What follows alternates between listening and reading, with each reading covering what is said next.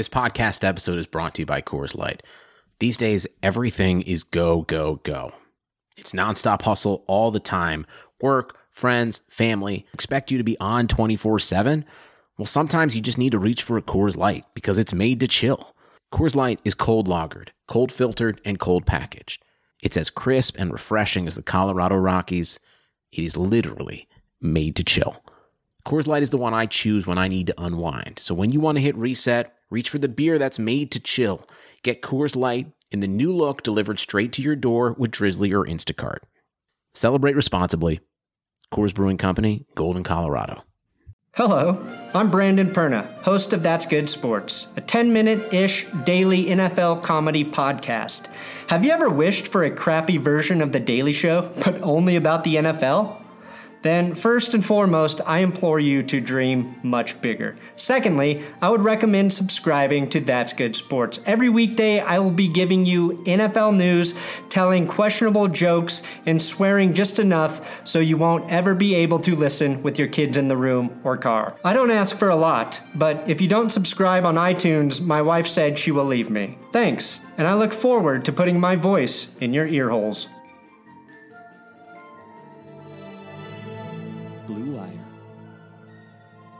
Rosen traded to the Dolphins. I couldn't be more excited to become a Dolphin. Rosen looking down the field, and his pass is going to be caught for the touchdown. He running around, circling. Oh, look out! Gronkowski didn't have the angle. Touchdown! Oh, Kenyon Drake! A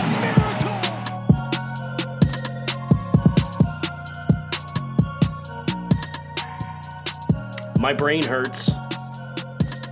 We're 3 weeks in. 3 weeks complete, I should say, to the 2019 NFL season. Welcome to Fin It to Win It. I'm Kyle Krabs, lifelong Miami Dolphins fan, lead editor at USA Today's Dolphins Wire. And I, like an idiot, went to Dallas this past weekend to watch the Dolphins play in person.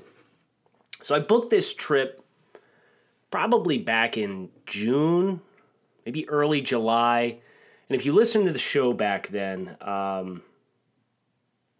had a little bit more optimism around the team, with the reason being I foolishly bought into what Brian Flores and company were selling, which was, no, this team isn't deliberately tanking. You know, we may take a step backwards, but we're going to put a point of emphasis on draft capital and smart decisions with contracts, but we're not going to, tear everything apart. And this team still had Minkah Fitzpatrick and Kenny Stills and Laramie Tunsil. And, I had felt, that getting rid of Ryan Tannehill, no matter who you brought in, was going to be an upgrade, and was optimistic for Josh Rosen. And we'll talk about Josh Rosen in just a minute. And then obviously this team kind of did an about face where they stockpiled all of these busts from other places that were top 100 picks and cut most of them before the start of the season. And it was very apparent the week before the season started when it was time for the 53-man cuts to come. The Dolphins were not looking to kind of have their cake and eat it too. They were going to lose this year. So I'm looking at the schedule, and I know this trip is coming up, and I'm just dreading it. Because Dallas, even before Dak Prescott started playing out of his mind good for the Cowboys this year, has one of the best rosters in the NFL. Legitimate Super Bowl contender. And then the Baltimore Ravens game happens. And then the New England Patriots game happens. And it's like Wednesday before the Cowboys game. About this time last week, really. And I'm sitting here and I'm just like, God, I have to get on this plane and fly 4 hours to watch the Dolphins just get their face punched in. And then the Dolphins did it about face, and they made it interesting for me again by naming Josh Rosen the starting quarterback. And that's kind of where I want to focus my attention on last week's game. I mentioned this on last week's show. I'm not going to invest a ton of time unless it's relevant information for how this team progresses into the future, recapping games on a weekly basis. There's so much content out there. USA Today's Dolphins Wire has a ton of it. I want to spend time focusing energy on where this team can go from here on a week-by-week basis based on the information that we're being presented with. And Josh Rosen's first start, I can say I was in the building for Josh Rosen's first start as Miami Dolphins. And if you just looked at the stat sheet, you would assume Josh Rosen had a pretty crappy day. Under 50% completion percentage, I believe 39 pass attempts for 200 yards. So his yardage per attempt is in the fives, not very good.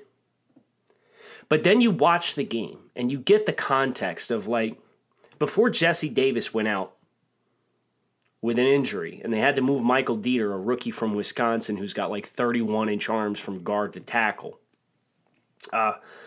Rosen looked comfortable in the pocket. He was standing in comfortably. Miami could get no push in the running game. Again, color me stunned. And Rosen threw some dimes. I know there was some kickback and feedback that the seam ball that he threw to Allen Hurns was a little late, which I do agree with. If there was a little bit more anticipation, that ball probably gets out on time. Hurns probably catches it, but still gets his clock cleaned. I mean, Hurns went to the hospital after the game. So he took a really nasty shot. I think it might be Rosen's worst ball of the day, to be honest. You look at, they're in the red zone, and they run a slant concept with Parker with clear outs to kind of open up space underneath. And Rosen puts a ball on a line. The target's probably 6 yards downfield. Rosen didn't gaslight him or nuke the ball in there, but he threw it with force. Give your guy an opportunity to turn his eyes upfield and maximize the window that's in front of him to catch the ball. Parker drops the ball. Could have walked in for a touchdown.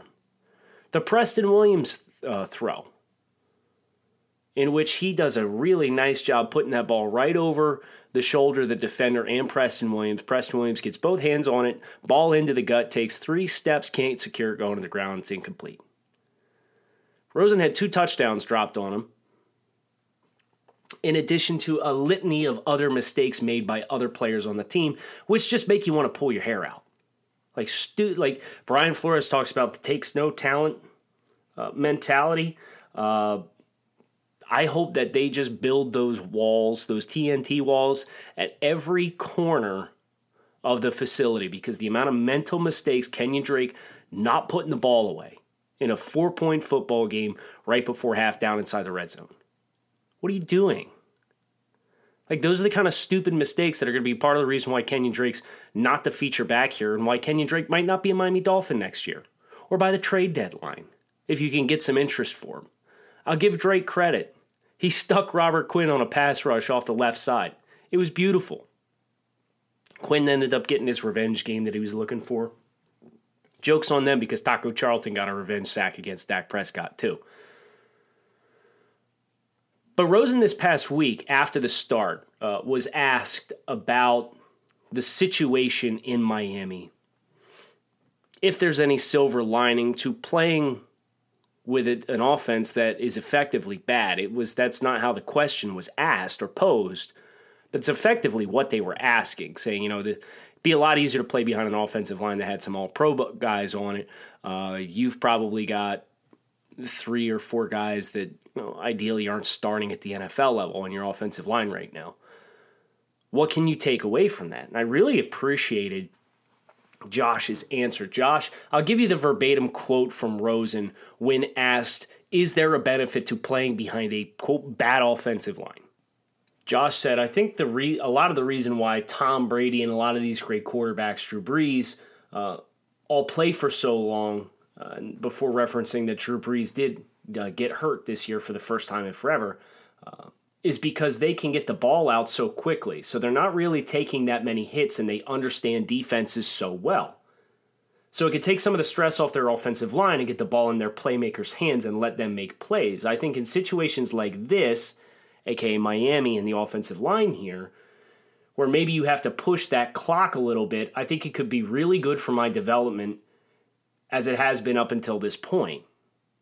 Which, if you think about who Josh Rosen was coming out of UCLA, he was a guy that loved to hold the ball, loved to push the ball down the field, loved to try and make things happen vertically. And then you think about the Arian-style offense that they had. I know Bruce Arians wasn't there, but in Arizona last year under head coach Steve Wilks and Byron Leftwich, who's now Arians' offensive coordinator in Tampa, they tried to do the same thing, but they didn't have the offensive line to do it. So in that case, Rosen's standing back there, and he's getting hammered. And I thought, if you looked at the Rosen we watched against Dallas versus the Rosen that we watched last year in Tampa Bay and at UCLA, he was a much quicker decision maker. He was much more effective inside of 10 yards and taking what the defense gives him more and more and more and more. And I think that's a fascinating development for Josh Rosen's career because, as he himself points out, increasing that internal clock to the speed in which, A, the Dolphins would want it, but even exponentially more on top of that, what the offensive line is going to force him to do to be an effective passer at this level right now on this team, that can unlock a lot for Josh Rosen, a guy who is so smart. And instead of, all right, I want to take the ball down the field, instead saying, okay, well, this is what they're giving us, so let's get into that situation, and I'm going to give it to them right away. I really think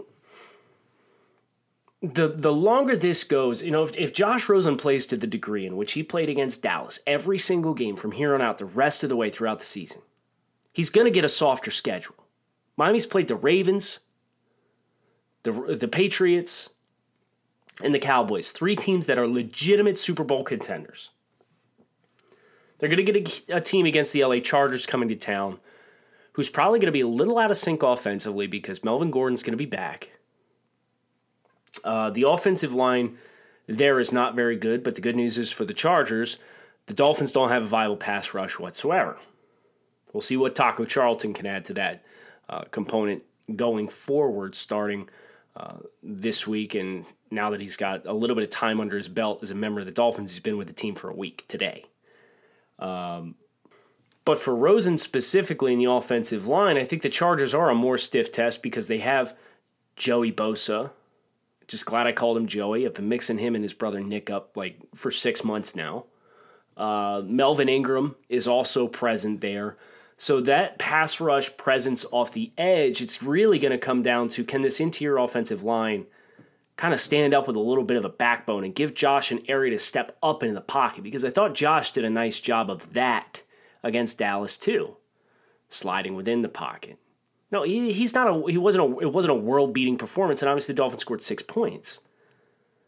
But they feasibly could have had 10 more and been to 16 if guys make plays for them, and then a couple mistakes here and there. You're talking about the difference between 6 points and 20 points. But if Rosen can be afforded the opportunity to step up in the pocket and continue to make quick decisions, he can minimize the impact of those 2 outside pass rushers. And if he does that, I'm going to be super optimistic to see what the rest of the season looks like. I don't want to base it on a 1-game sample size because that's not fair to the team. It's not fair to Josh.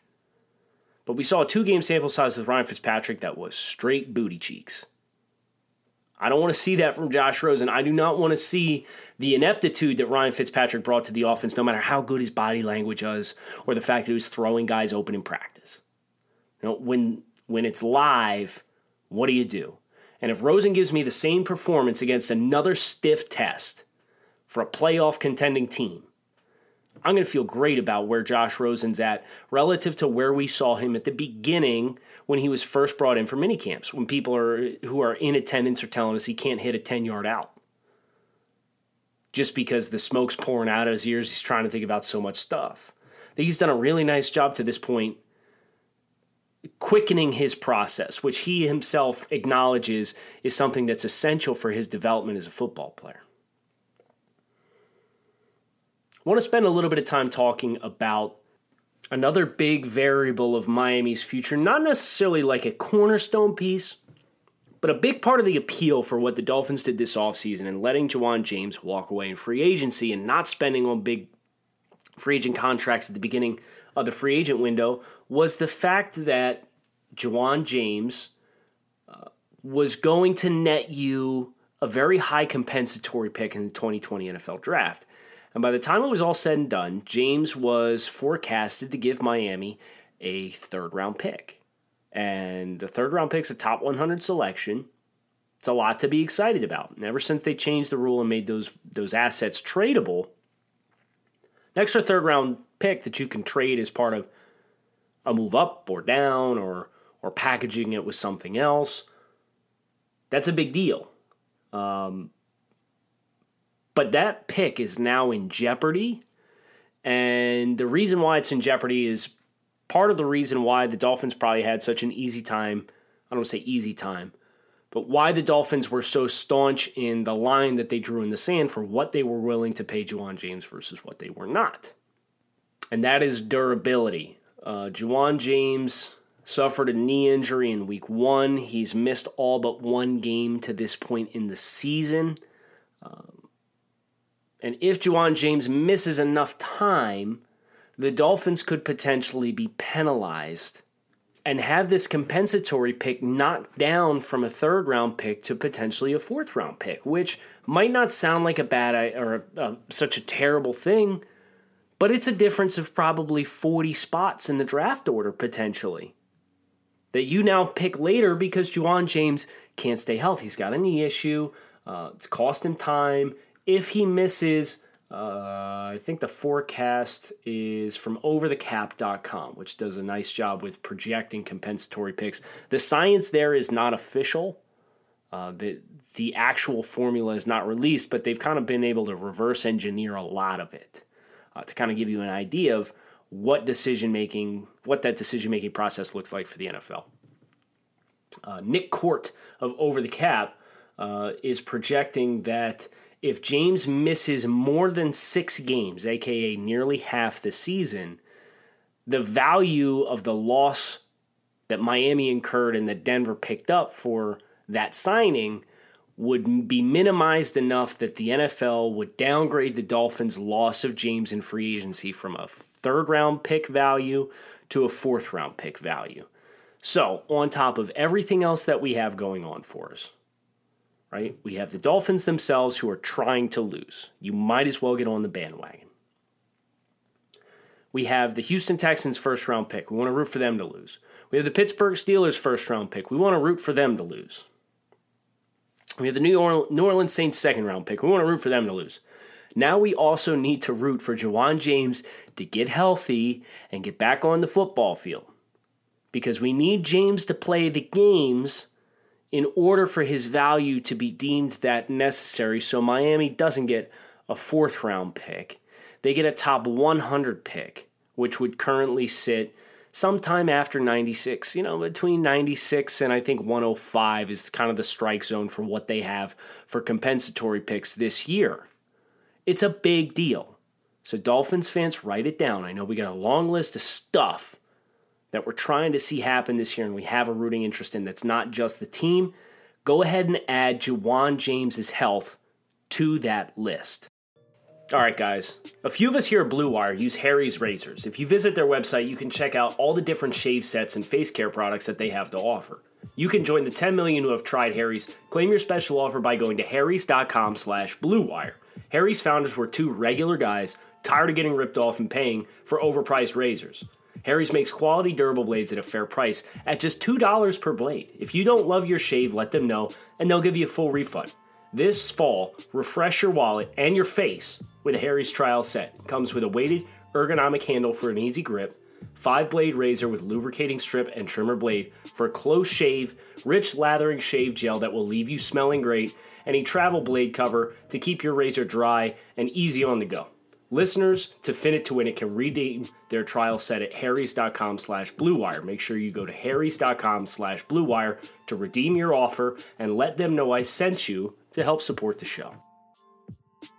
At the end of a hard week, it's great to sit down, take some time off, and watch some football. Game-winning touchdowns on 2-minute drives, running backs racing down the sidelines with no one to stop them. There's nothing like the NFL, and there's no better way to make the games even more exciting than to bet on them. So do the smart thing, go to mybookie.ag. No one gives you more ways to win than they do. MyBookie's got the fastest payouts and better lines than any other sportsbook. And don't forget, where you're betting is just as important as who you're betting on. MyBookie.ag is the best in the business. It's where I play, and it's where you should too. I wouldn't be telling you guys to bet with them if they weren't the best. I actually started with MyBookie last season and had some modest success, so cashed out. Threw $100 in at the beginning of the year this year, and we've kind of hovered. Right now I'm up $35 on the year. I put $100 in. So I'm doing all right for myself, if I do say so myself. Join in on all the fun.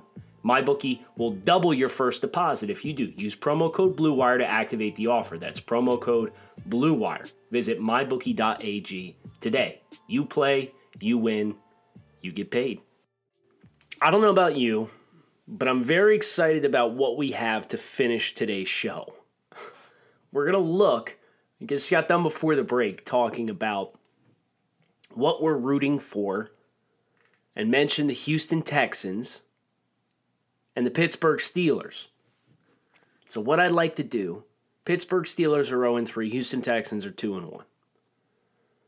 I'd like to try and forecast where these teams end up finishing so that we can have an idea, some semblance of an idea, realistic idea, of where exactly in the draft order these teams are going to be picking. Not necessarily the science of, they're 4-12, they're guaranteed to have the 5th pick. But if we know the record, I think it can be pretty illuminating. So I want to start with the Pittsburgh Steelers. And the Pittsburgh Steelers in Week 4, here's the good news. They play the Bengals. Somebody has to win this football game. And even if somebody doesn't win this football game and we just tie this football game, guess what? 0-16 is worse than 0-15-1. So, this is a win-win situation for the Dolphins because they're going to have somebody that gets out of their way. And I think the Steelers at home on Monday Night Football bless the NFL deciding to make this a primetime game to begin with. Even if all the teams were completely healthy, this is a terrible matchup. Steelers win at home against the Cincinnati Bengals on Monday Night Football.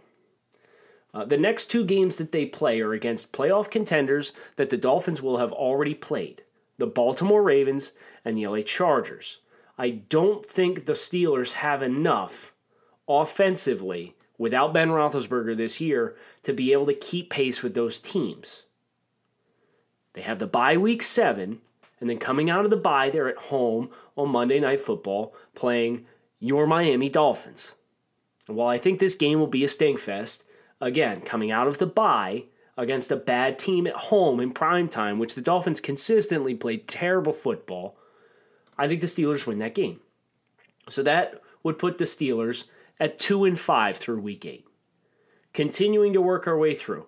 The Colts, they look promising with Jacoby Brissett. He's not lighting the world on fire, but he's kind of even-keeled. I'm impressed with how consistent he's been through 3 games for the Indianapolis Colts. Give me the Colts to win in Pittsburgh. And then the Steelers have to play the Rams coming off the bye. Steelers ain't winning that game. I don't care that you got to come across the country. On a short week, then, the Steelers have to go on the road and play the Cleveland Browns in Cleveland. You ain't winning that game either. I know the Browns are struggling, but Thursday Night Football consistently, when it's a short week, especially having to play the Rams beforehand, give me the Browns to win that game. Cincinnati then hosts the Steelers the following week, who are on a 3-game losing streak. Give me the Steelers in an upset to beat the Bengals, bad football team, but then I do think the Browns defeat them the following week. Now we're at the Steelers at 3-9. Okay, this is developing quite nicely for Dolphins fans. Let's make no mistake. If you're a Steelers fan, I'm sorry. It's a rough year all around, right? They lost their offensive line coach. They lost Ben Roethlisberger. Those 2 things are looming very large. They lost Antonio Brown, so you kind of have to reshuffle the entire deck of your wide receivers. It's a mess right now offensively for the Steelers. It's honestly a mess. Week 14, they play the Arizona Cardinals in Arizona. I could see the Steelers winning this game. I think they have a much better defense. Give me the Steelers to win on the road for 4-9. But then they have to play the Bills, who are trending in the right direction. They have a physical offensive line. They're running the ball pretty well. Josh Allen's making enough explosive plays. I think the Bills can go into Heinz Field this year specifically and beat the Steelers. We have another game that's beneficial for the Dolphins no matter what. Steelers at Jets. Take your pick. Sam Darnold should be back at this point. It would be very Adam Gase to win a meaningless late December game and ruin status for his team. Let's go ahead and say that the Jets win this football game. Okay, I could see it going the other way. And then week 17, the Steelers have to play the Baltimore Ravens, who are going to be in the thick of the playoff hunt. They're looking for playoff positioning. I think they're a better team this year. I've just predicted the Steelers to go 4-12. Where are the pitfalls here? Where are the games that I predicted the Steelers lose that they could win? I mean, technically, they could win any of them. Do we think any of them are realistic? I have the Steelers losing from here on out to the Ravens twice. Think that happens. The Chargers, the Rams, the Colts, the Browns twice, and the Bills. Maybe they steal one from the Browns. Maybe they steal the one from the Jets, too. But even if they steal both of those, or one of those two against the Browns, and they steal that game against the Jets, you're talking 6-10. 4-12 is going to put you inside the top 8 picks. Remember, the Dolphins drafted Minkah Fitzpatrick at 11, and the Steelers traded their one for Minkah while being 0-2, losing to the 49ers, and now still having to play the Ravens twice, the Chargers, the Rams, the Browns twice, and the Jets. And the Colts as potential playoff teams. It's going to get ugly.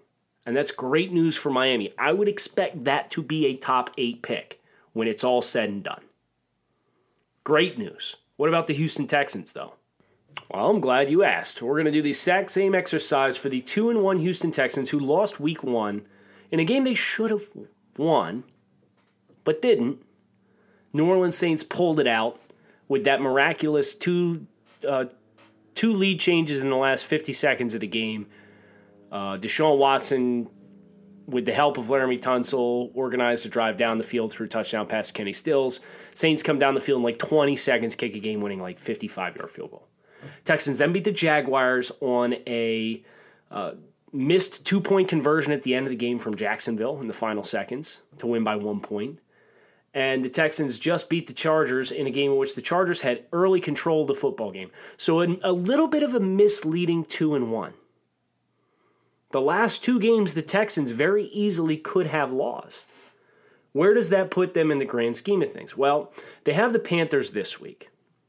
And the Panthers missing Cam Newton, it's honestly probably a good thing for Cam Newton and the Panthers that Cam's sitting out because he was so hurt. He was really struggling to drive the football. I don't think it matters. I think the Texans win that football game. And then the Texans have the Atlanta Falcons, who are looking to be banged up again. I don't think the pass rush for the Falcons is going to be enough to really harass Deshaun Watson, and safety Keanu Neal has an Achilles injury for the Atlanta Falcons. So give me the Texans to win that as well. The Texans then have to go on the road and play the Chiefs. That's an L. Let's call a spade here. The Chiefs probably going to lose 2 or 3 football games tops this year. One of them will not be at home to the Texans, who are riding high on a 4-game win streak. A little bit of a letdown coming. Texans then the following week go on the road playing the Colts, coming off the bye. I like the Colts. The Colts before the Andrew Luck retirement were a team that I would not have been surprised to see playing in the AFC Championship game. Coming off the bye, tough loss the following week. Give me a Colts win here. Texans are 5-3. Texans then, they're going to get a nice bounce back. They have to play the Oakland Raiders at home. They will win that football game.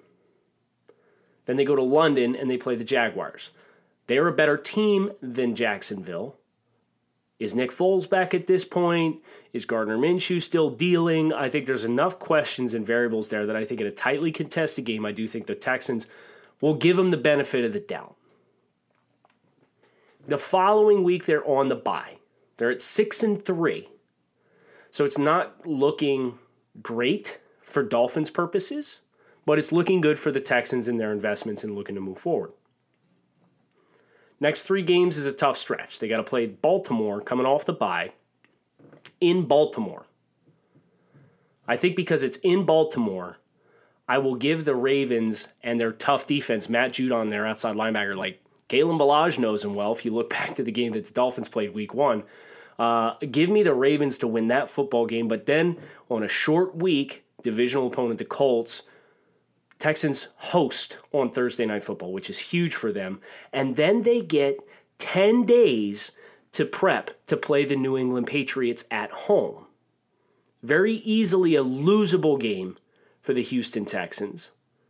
But because they have the little bit of extra preparation time, let's give them a win, just for the sake of seeing the Patriots lose a game. Let's be honest. Because if you try to go game by game and pick the Patriots to lose, you'd probably end up picking them to win all their games just because that's what we're so exposed to. Texans then host the Broncos. That's the win. Broncos, low-key one of the worst teams in football. Was really interesting. They brought in Vic Fangio to be a safe coach. They brought in Joe Flacco to kind of stabilize the offense as a veteran presence. The defense is not rushing the passer well, which is Vic Fangio's MO. And the offense is not doing diddly poo, which shouldn't surprise you if you've actually watched Joe Flacco play. But anyway, I digress. Win for the Texans. Another 3-game win streak for Houston. They're putting wins together in bunches. At this point, they're 9-4 with 3 easily winnable games to go, but I do think they will drop one of those games. They play a divisional opponent at home, the Tennessee Titans hosting. I think the Titans will have a lot on the line as a team that's going to be fringe. You know, they're going to be like 8-8, 9-7, 7-9. They're 1-2 right now. Give me the Titans in an upset to break the 3-game win streak to drop them to 9-5. But then the Texans' last 2 games are at Tampa Bay, winnable game, and at home against the Titans. I'm looking at 10-11 wins. You know, we gave them the Patriots game. If the Patriots end up winning that game at home with the Texans having the extra days of prep, Texans are 10-6. If the Texans win that game like we discussed and everything else goes quote-unquote according to plan, the Texans are looking at 11-5, which will put Miami picking somewhere in the mid-20s. So if Miami's tank goes to plan, they have the first pick. They're going to have a 5-11, 6-10 Pittsburgh Steelers team that will be picking inside the top 10. And then a 10-6, 11-5 Houston Texans team, which will be picking as a playoff team, probably not making a super deep run into the playoffs, but nonetheless, a pick in the 20s. There are greener pastures ahead for the Miami Dolphins, and it all revolves around the 2020 NFL Draft. And the responsibility of these teams to help the Dolphins get set up to make some successful picks. Hope you enjoyed today's show. We'll talk about options for the Dolphins in the draft in the coming weeks. I'm Kyle Krabs. Thanks as always for listening to Fin It to Win It.